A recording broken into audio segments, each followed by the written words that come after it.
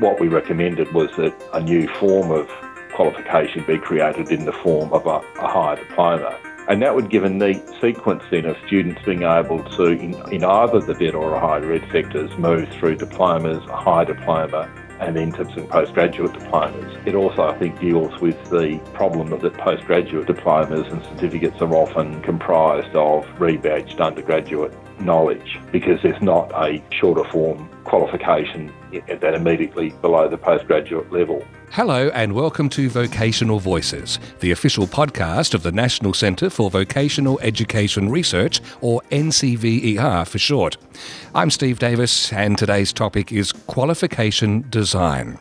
Our Vocational Voices today are Simon Walker, Managing Director NCVER, and Peter Noonan, Professor of Tertiary Education at Victoria University's Mitchell Institute. Welcome to you both. Hello, Steve. Hi, Steve. Now, the final report of the review of the Australian Qualifications Framework, or AQF, was released back on the 24th of October this year, 2019. The AQF is the national policy for regulated qualifications in Australia's education and training system. And Peter, you were the chair of the expert review panel. What had changed internationally and domestically since the last review to warrant a new investigation? Steve, I think the simple answer is that after the AQF was last reviewed, the Advisory Council overseeing the AQF at the time was abolished, and the Commonwealth gave an undertaking that the AQF would be reviewed. And so I think the simple answer is that it was probably being faithful or consistent with that undertaking. Having said that, there had been also a lot of changes, of course, in the labour market. The impact of artificial intelligence and digital technology has really accelerated. There's been a lot of discussion about the purposes of senior secondary school, major changes in the labour market, and also the rise of what's been commonly referred to as micro-credentials or shorter form credentials, and a lot more interest in the use of those. So for a whole range of reasons, I think the government felt that it was time that the framework as a whole be comprehensively reviewed. And were there also some changes internationally as far as frameworks are concerned? Look, not particularly. I think most of the qualification frameworks are always going through a process of evolution. I think it's pretty clear that the European ECF, the Credit and Qualifications Framework in Europe, is getting a lot more traction and interest, and certainly even within the United Kingdom, for example, with Scotland, Wales, Ireland, UK, all having their own frameworks, there's been a major project to better align them, and a similar project amongst ASEAN countries in Australia. So there's probably been quite a lot of focus on regional development.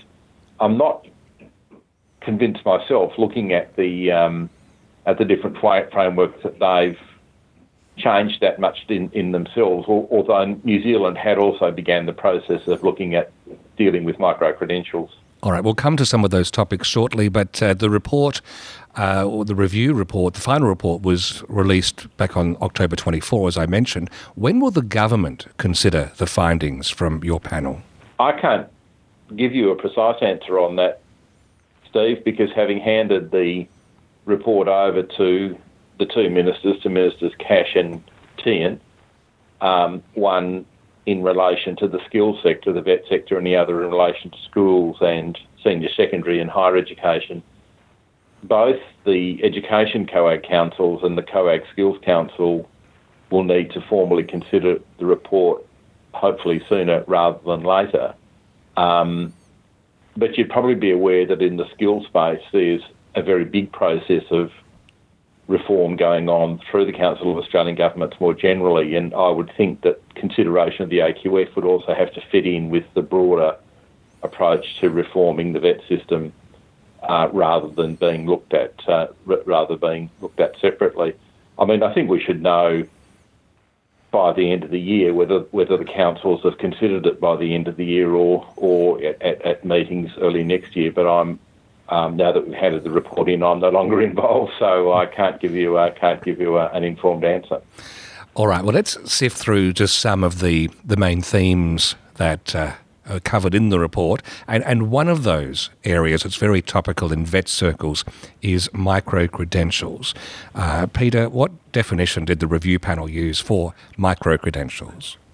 In the final report, we had commissioned some advice from Professor Beverly Oliver, who's ex-Deakin University. He's done a lot of work in the space, and the definition she used, which we adopted in the final report, was credentials or qualifications that are additional, alternative, complementary or part of formal AQF qualifications. And our interest was essentially in the ones that are complementary to the AQF or are part of the AQF.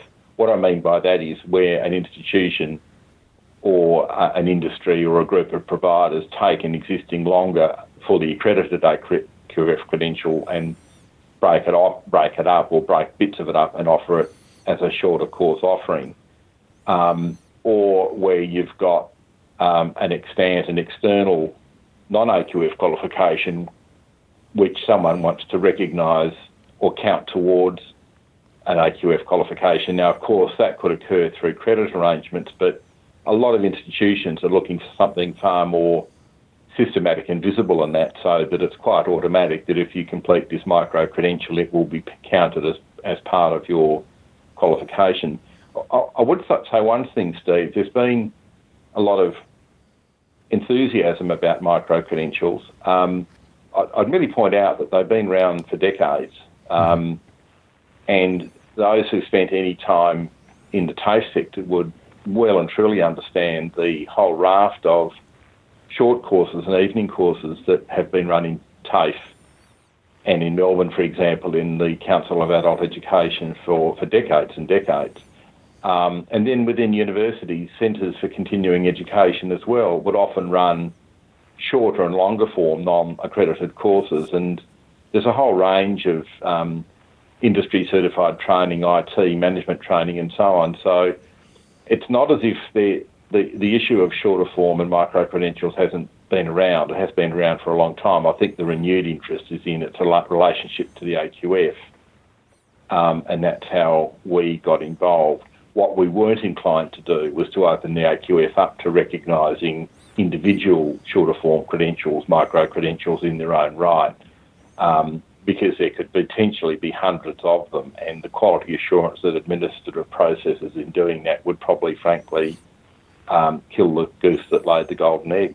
I still want to dive into a little bit more on that topic. Before I do, Simon, just to give us a sense of context and scale here, NCVR has data on participation. Is there a clear view of participants undertaking micro-credentials and whether demand is growing or diminishing?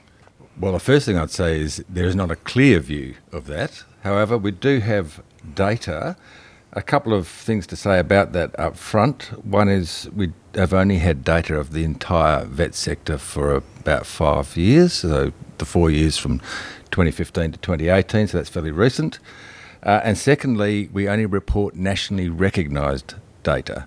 So Peter just referred to quality assurance and all the forms that short form credentials could take, so we only take the ones that are reported to us as nationally recognised, or some people use the term accredited. But within that scope, there are two primary forms, if you like, of micro-credentials, and in Peter's report he refers to training package skill sets and accredited courses, which are just short-form courses. If we look at them, there's been a rise of around 30-odd% in the last 4 years, but they are very small numbers. So even last year, 2018, there were about 200,000 students participating, and that's out of a total of 4 million students participating. So that's one issue. And that, of course, is what people report to us as a training package skill set or an accredited course. There are another 2.5 million student enrolments in subjects that are nationally recognised. And we've had a bit of a look at that. And we found that, in fact, a lot of them are skill sets, but they're just not reported that way. So it depends how you want to conceive of this. But if we accept a very broad view of what a micro-credential is, which is any unit or combination of units that aren't a qualification, then you would end up with well over 2.5 million students participating in one fashion or another. I think the trick in this conception, though, is what do we mean by credential? And that, in the case of vocational education, is what we call a statement of attainment that just says, here is something that outlines the units you have done, and if people want to recognise that as being a skill set or a short course or a micro-credential, well, knock yourself out. Peter, from where you sit, should the framework be flexible, or how flexible really should it be in relation to these micro-credentials? Well, it can't be too flexible, Steve, in that what we said in the report is that there will actually need to be some guidance and advice. We're not seeking in our report to recommend that it all be heavily regulated. And we certainly think the recommendations we've made in terms of having fewer bands or levels and applying them more flexibly will help with micro-credentials. But there does need to be clear rules and guidance around it because, for example, if 3 or 4 institutions take exactly the same micro-credential and give it a completely different level of credit recognition, not only in the amount of credit but the level of credit, band 4 as opposed to band 5, then that will very quickly undermine the integrity of the whole system because industry, individual students, and the other providers, the industry people involved in the development of micro-credentials will say, well, how can this be? How can you have such an inconsistent outcome? And the risk then is that both the VET and higher ed standards bodies and regulators will be asked to intervene to try and bring some order and regularity to it. And I think that would be precisely the wrong way to do it. When governments have to react to poor or inconsistent practice, they generally get it wrong because they're trying to shut the gate after the horse has bolted. So I think that a lot of the way forward in this is very much in the hands of providers and institutions to behave sensibly and ethically in what they do and to not try and game or seek rapid market advantage through micro-credentials because if they do, then, and they particularly if they try to do it using the AQF, then they risk kind of bringing the whole deck of cards down. Look, there's also quite a bit of discussion in the report about general capabilities. Most stakeholders thought the AQF should list some general capabilities while being careful not to make the list too big or rigid. But I also note La Trobe University cautioned that some general capabilities are developed differently and applied in different ways according to discipline, and therefore they're not suitable for broad-level qualifications description, for assessment, for reporting. And I see that along with language and literacy and numeracy skills and the core work skills, digital literacy gets a mention here. So if I can turn to that, how would digital skills be captured in AQF taxonomy? Well, it wouldn't actually be in the taxonomy. Now, I'm going to get a bit technical here. So the AQF has got a taxonomy of different levels of knowledge and skills and the application of skills and knowledge, and we've recommended some pretty substantial changes to those. The point about a taxonomy is that it's based on increasing levels of complexity of learning and complexity of knowledge or complexity of skills. We certainly think that digital literacy should be generally referenced in part of the AQF and defined. But to give you a very practical example, if it, for example, at the current level 3 in the AQF or level 4, you had a certificate in cyber security or gaming or a very strongly IT-related qualification, and you had a PhD in ancient Greek, which would be at level 10, one at level 2, one at level 4, where would the greater level of complexity of digital literacy sit? well, it would sit in the level 4 qualification, not at the level 10 qualification. So in the report, we say that there are some general capabilities that should just be generally referenced and defined, and they should be then imported into qualifications as appropriate according to the level and purpose of the qualification. Others, and ones that are in the draft descriptors that the Australian Council of Educational Research work with us on, can be described more by way of a learning progression. So things like literacy can far more easily be described taxonomically, that is, with increasing levels of complexity.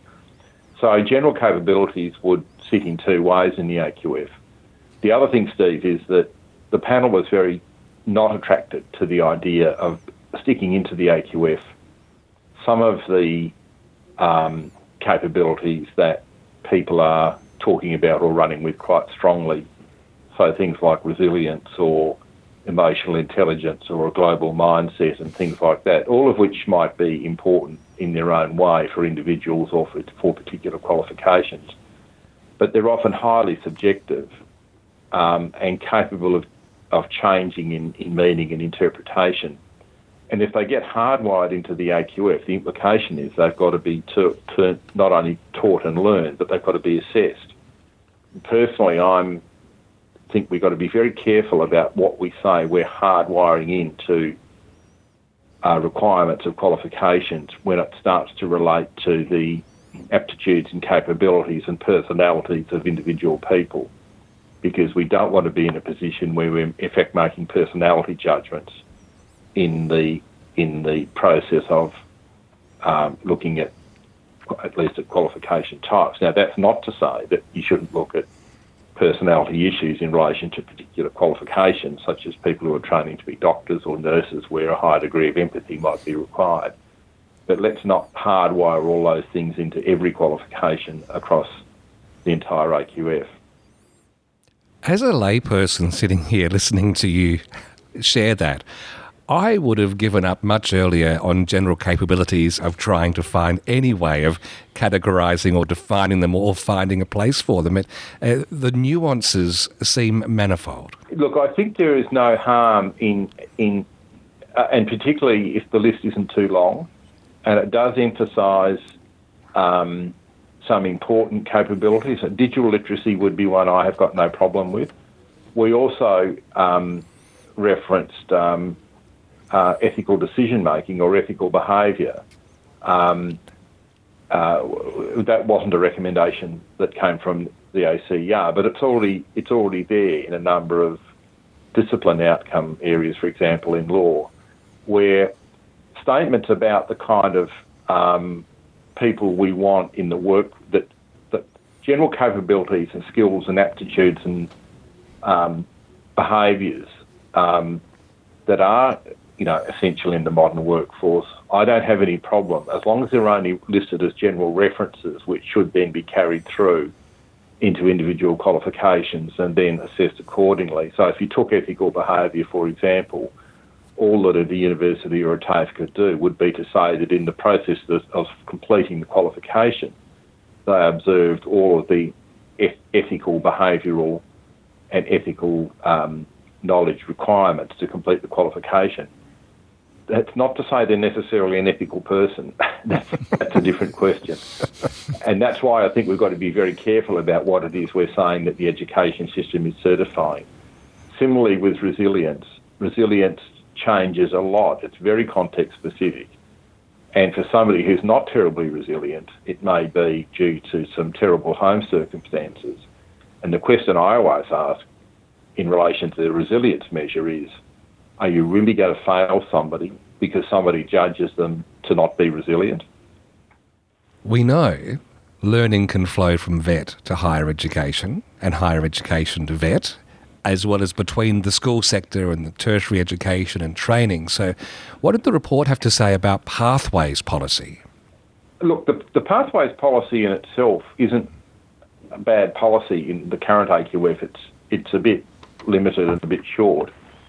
We had a separate report commissioned by Dandolo Partners, a good report which looked at, in practice, what's going on in both vet and in higher education. And while people were generally aware of the policy, it doesn't seem to have a lot of effect on provider behaviour. Now, I think that's for two reasons. One is it's not terribly well reflected in the overarching RTO standards or the higher education standards in both sectors. It just sort of sits apart. And secondly, it's clear that credit and pathways are essentially driven by the strategic intentions and the positioning of individual institutions, particularly universities. And it's always going to be difficult to overcome that. Particularly, we know that high demand higher education courses are always going to be less likely to give students credit, even if notionally they should be entitled to it. What we were saying was that the policy needed to be refreshed and reframed, but that's why we think that the testing, the development of a feasibility, a prototype credit point system is worth considering as well, because that would give individuals a much clearer sense of at least what notional credit value they have achieved when they've completed a course of study, or more importantly, part of a course of study. It doesn't help, of course, for students who are just applying for RPL based on their own personal experience. A credit point system can really only work with accredited courses. If I can just pick up on that then, what are the proposed new qualification types or classification of vet qualifications that are contained in the report? Well, we've given two options, Steve, and again, we've emphasised that this needs to be considered along with the broader recommendations from the Joyce review into vet, which occurred in parallel. And I should hasten to add, I'm now on the expert skills panel for those reforms as well. What we recommended in moving to fewer bands was that one of the options would see fewer bands in the qualifications delivered only by vet, that is in what are currently the certificate level qualifications. And we suggest that those be given more meaning by talking about them as vocational certificates or advanced vocational certificates or foundation basic vocational certificates, rather than just reflecting them in some sort of hierarchical numerical order. And we were also keen to much more clearly differentiate the current diploma and advanced diploma, which is offered in both vet and higher ed. At the moment, all of the feedback, and if you look at the descriptors for the advanced diplomas and diplomas, they're almost indistinguishable. By having fewer bands, you can actually more easily distinguish between qualifications. And what we recommended was that a new form of qualification be created in the form of a higher diploma, which could sit alongside with similar skills and knowledge requirements to a degree, but a shorter form qualification could probably be also nested directly into a degree as well. And that would give a neat sequence then of students being able to, in either the vet or higher ed sectors, move through diplomas, a high diploma, and into postgraduate certificates and postgraduate diplomas. It also, I think, deals with the problem that's often reported, which is that postgraduate diplomas and certificates are too often comprised of rebadged undergraduate knowledge, because there's not a shorter form qualification available that immediately below the postgraduate level. Now, I hasten to emphasise that we've been very careful about putting those proposals forward merely as ideas, because at the end of the day, as I've said, how they're considered will have to be considered along with, in the vet sector at least, the broader set of vet reforms coming out of the Joyce review. They can't be considered in isolation of that. But the panel felt that it would give those vet qualifications a much clearer sense of their purpose and a much clearer relationship between them, rather than just calling them 1, 2, 3, 4, which is the nomenclature that's been around now for about 25 years or longer. The concept strikes me as one as being complementary to the current status quo as opposed to being disruptive. Have you had any feedback? I know the government still hasn't considered this, but have you had any feedback yourself on this aspect of the report? It would require quite a few administrative changes, and we're not underestimating the effect of that. And in the industrial relations space, a number of awards and visas and things, all sorts of... I mean, the AQF is now referenced in something like 54 other pieces of legislation and awards. So if you change some of the qualification types, there's a knock-on effect then of them having to be changed, and in the case of industrial relations, realigned. Now, the panel's view, and we've had people on the panel who are very experienced in this whole question of the alignment between industrial awards and AQF qualifications, is with good faith on the side of both of the industry parties and grandfathering and transitional provisions. That should not be an insurmountable problem. But we're also not underestimating the degree of complexity that involves. And for Simon and his colleagues at NCVER, of course, it would involve some pretty substantial changes to the statistical collections and the time series that reflects. Steve, the approach I took in the review, though, was the fact that the AQF in its current form is widely used doesn't mean that it can't be changed, because there is complexities involved in changing it. As I said in a number of the presentations, I'm not terribly attracted to the computer says no approach to public policy reform. Peter makes an important point that you don't stop change just because it might be a bit hard to retrospectively fit this thing. And whilst it does raise a few alarm bells if we had a radical change in nomenclature and classification, if it's a sensible thing to do, then we have to do it. So I support Peter's view there. Yes, Minister. Professor Peter Noonan, Simon Walker, thank you very much. Thank you. Vocational Voices is produced by NCVER on behalf of the Australian Government and state and territory governments, with funding provided through the Australian Government Department of Employment, Skills, Small and Family Business. For more information, please visit ncver.edu.au.